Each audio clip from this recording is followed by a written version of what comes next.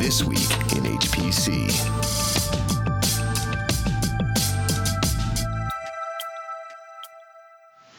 Penguin announces Knights Landing platform.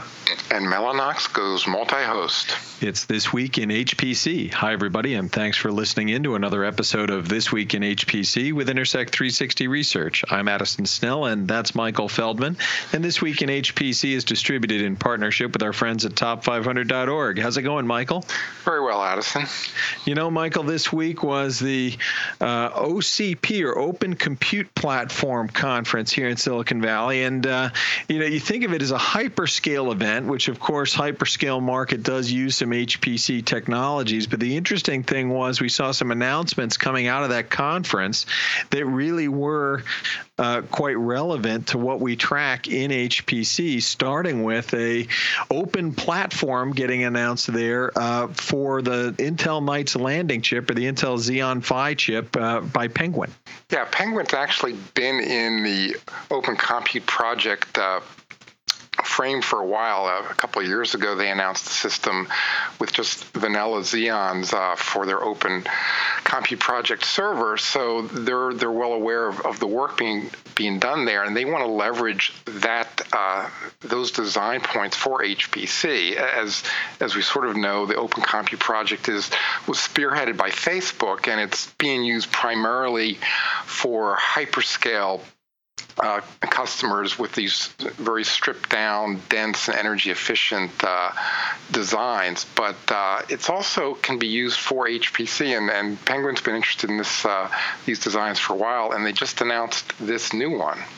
Yeah. Furthermore, we've known that Knights Landing is coming not just as an accelerator, but as a standalone processor. As we continue this transition into the heterogeneous many-core era, we're now looking forward to these many-core Knights Landing processors coming out from Intel as standalone chips. And what we have here is a motherboard from Intel that can be put into an OCP-compliant platform that Penguin's going to offer in their Tundra clusters.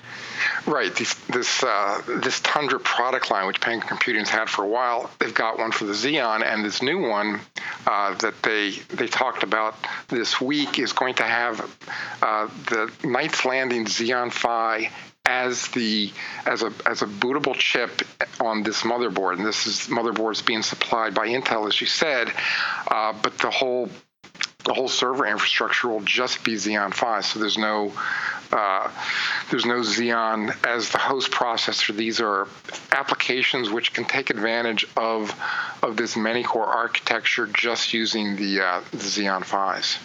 Now that's interesting in its own right, but I think there are a few layers to this that bear a little bit of analysis. First of all, with regards to it being OCP compliant, as you were leading into in the run-up to this story, this is something we normally associate with Facebook and the hyperscale side, but is that an area where you really thought you'd see these many-core processors?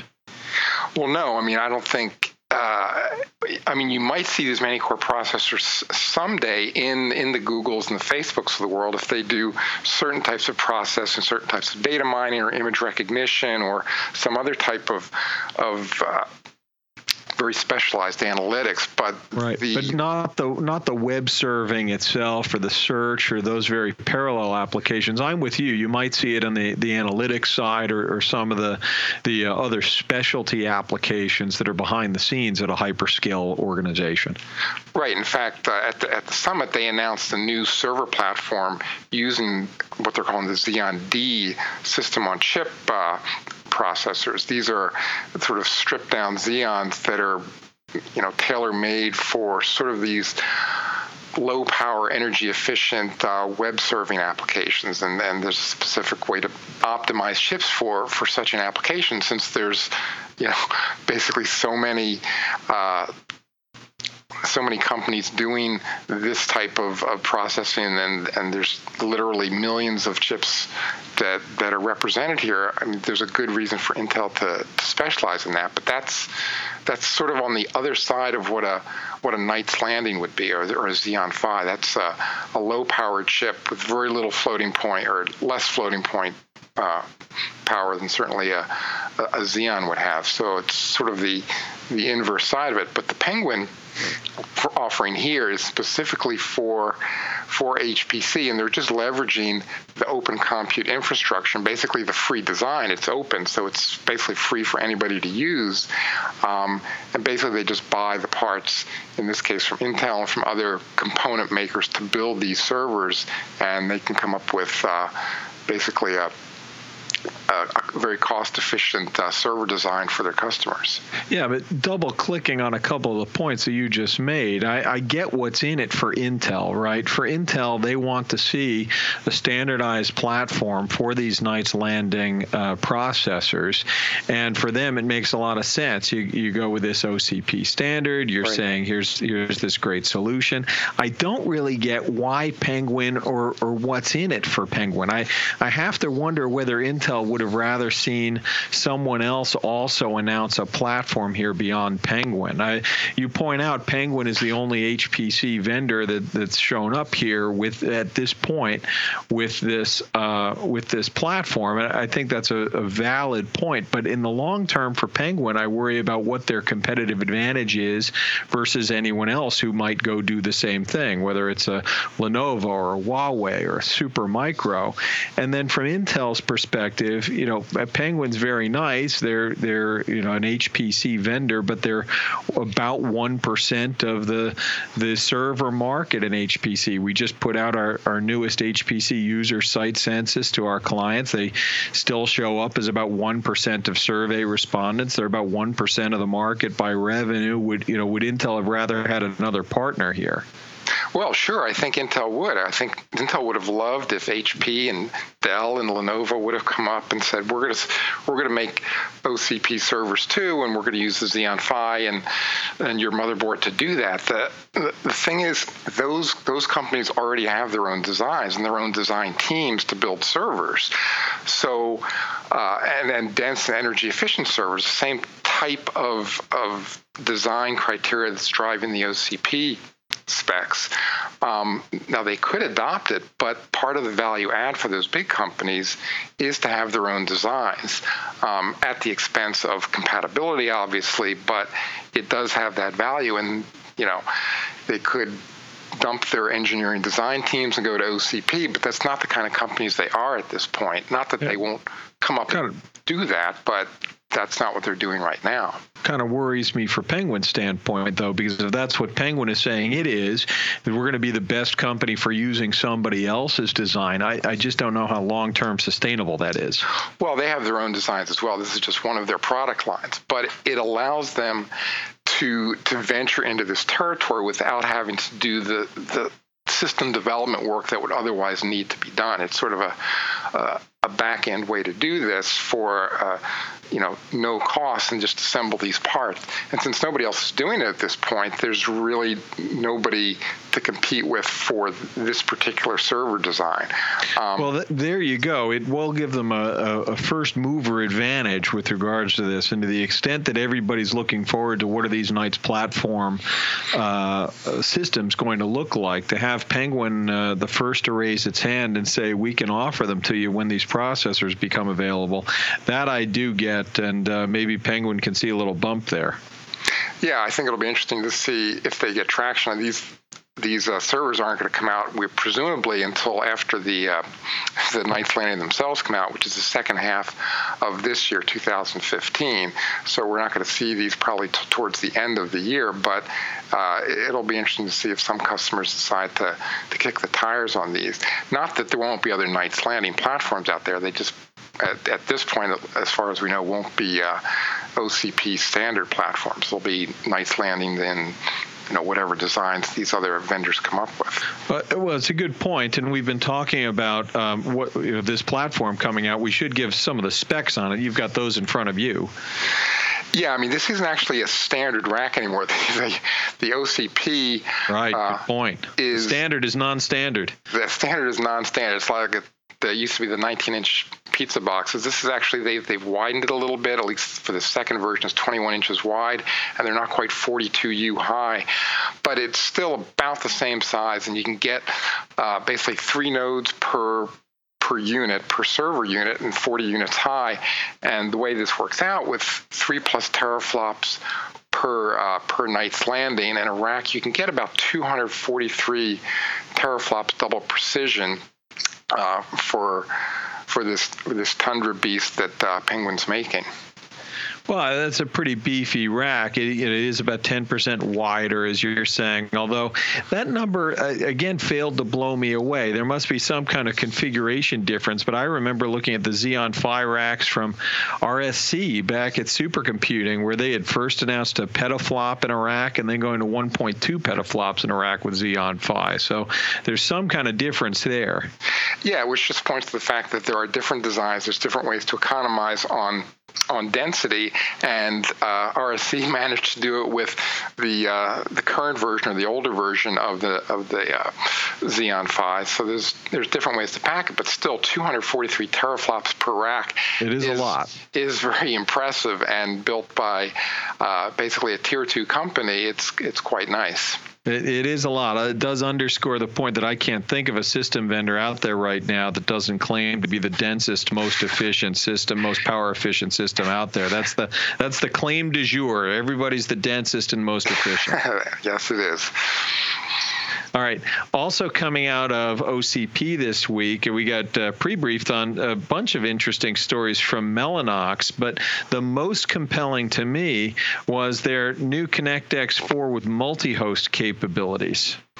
Yeah, that's a very interesting technology. They've sort of hinted around it before, but basically what they can do now with their new ConnectX 4 adapter is they can basically field up to 4 CPUs or GPUs per NIC. So they can just put one adapter on the board, and you can have 4 processors, and they can all be using the network through that one NIC, which is very convenient when you have a lot of the bandwidth on these Connect 4 adapters, the ConnectX 4, which is 100 gigabits per second. So if you don't need all of that bandwidth for your 2 CPUs or even up to 4 CPUs or GPUs, you can spread it out. So you can get 25 gigabits per second per CPU, or you could, if you have 2, you can get 50, which is very adequate and at very decent latency. So this gives you a lot more flexibility and saves quite a bit of money on cabling and the adapters themselves over conventional configurations. I think that's exactly the point. When you look at the direction, we were just talking about these dense servers. When you go to more servers that have 4 CPU sockets or that have 4 GPUs in a server, the idea that each of those processing elements doesn't require its own network interface card. I have a 4-socket server, but that server still only requires 1 NIC. Now you're talking about at a large cluster level, I only have a quarter of the ports, or a quarter of the cables, a quarter of the NICs, and overall that saves in infrastructure. It makes the whole system denser. It saves cost and weight in all the cables. It's a good development. Plus, this technology also has the added advantage. It can work on basically any of the common CPUs available. So it can work on x86s. It can work on ARM processors. It can work on the Power processors like the Power 8. It can also work on with GPUs or even FPGAs. So it's basically a multilingual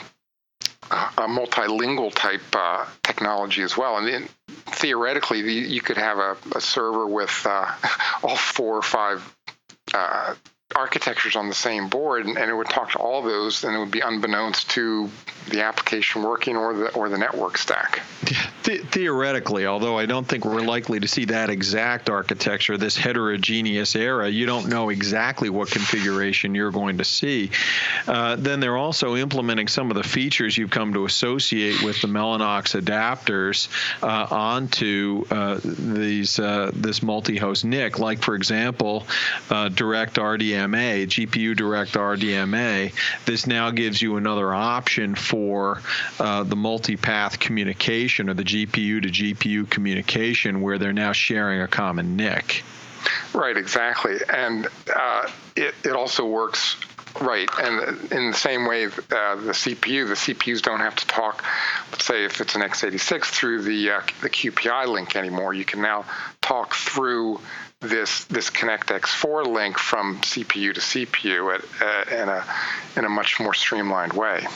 I'll tell you what I think is the most important thing about this announcement isn't just about the specs of this adapter and what it can do today, although Mellanox certainly is going to put out their performance claims, and those are the important things that are going to lead them in HPC right now.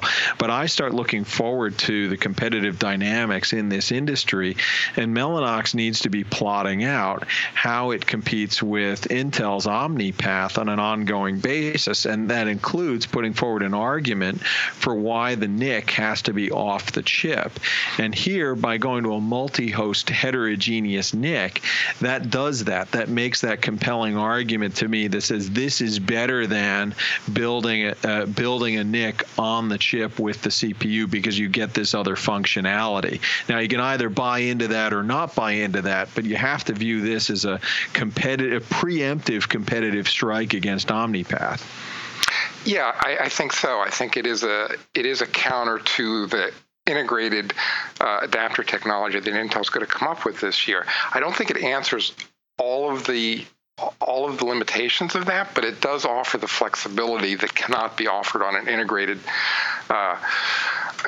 design. And that's always sort of the balance that you achieve. When you do integration on chip, you lose some of the flexibility because now you've sort of got this dedicated resource on the chip. Whereas if it's discrete part, you can sort of mix and match things and do them differently. And Mellanox has taken advantage of that here and saying, not only do we have a discrete part with a different capability, but we can actually be flexible enough to do multiple chips and disaggregate the network even more than you would get for a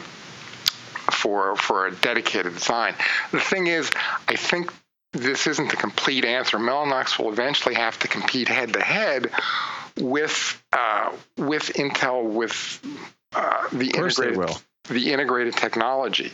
Especially in HPC, where sort of bandwidth and latency performance are paramount, the most demanding users are going to want the maximum bandwidth and the lowest latency per processor. And the only way to get that is to sort of dedicate one per CPU or per GPU. And to do that, you're going to have to eventually do some sort of integration, or at least in the same package as those chips. I agreed with your premise, but not your conclusion. I agree that they're going to have to compete, but where I think this would have broken down for Mellanox, I'll go so far as to say that without this multi-host capability off chip, it would have been very difficult for them to compete with OmniPath on an ongoing basis, regardless of performance.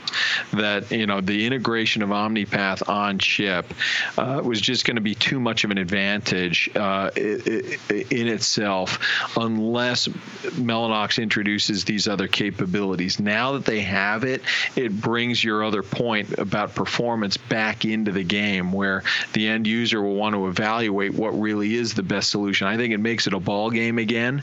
It makes it hard to predict what the eventual winning solution is. To your point that I will agree with, it's really hard to compete against the integration strategy that Intel is going to present with OmniPath.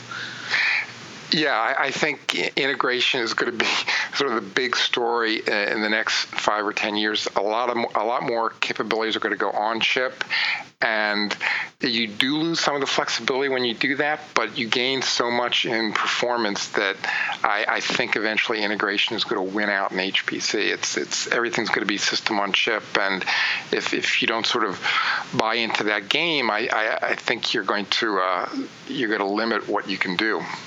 We're running long on the podcast, but there were a few other aspects of this set of Mellanox announcements I did want to get in quickly. First, that Mellanox was among the companies announcing an open optics multi-source agreement, which has to do with a single mode fiber and set of specifications for cloud type providers or long haul networking up to 2 kilometers, which it's not that long haul, but it basically says it'll cover your whole facility. Right, exactly. Yeah, they brought this 100 gig wavelength division multiplexing technology and sort of made a standard for it that's economical, or they're saying it's economical using single mode fiber infrastructure. And this will go and scale out someday to 400 gig and even up to 1 terabit per second. So it's a standard that Mellanox is supporting and going forward, and I think it's being promoted by Microsoft as well. And Mellanox also announced the addition of switch abstraction interfaces to its Open Ethernet switches. This was part of the OCP types of announcements. Again, this makes it OCP compliant, but basically gives them the ability to manage Open Ethernet through their switches. Yeah, that'll be useful for as people move to these sort of generic switches, putting standard operating systems on top and using some of these standard interfaces to move things around. I think that's another sort of move forward to the more commodity switch infrastructure. Well, there you have it. You get a lot of HPC news coming out of the Open Compute Project. This is going to be an ongoing thing, I think, where we see a lot of influence from the hyperscale space into HPC. Yeah, we're starting to see that, and I think you're exactly right. The Open Compute Project is going to have some impacts on our little neck of the woods. All right, Michael. Well, thanks for digging into those stories with me, and thanks to everybody for listening. You've been listening to This Week in HPC.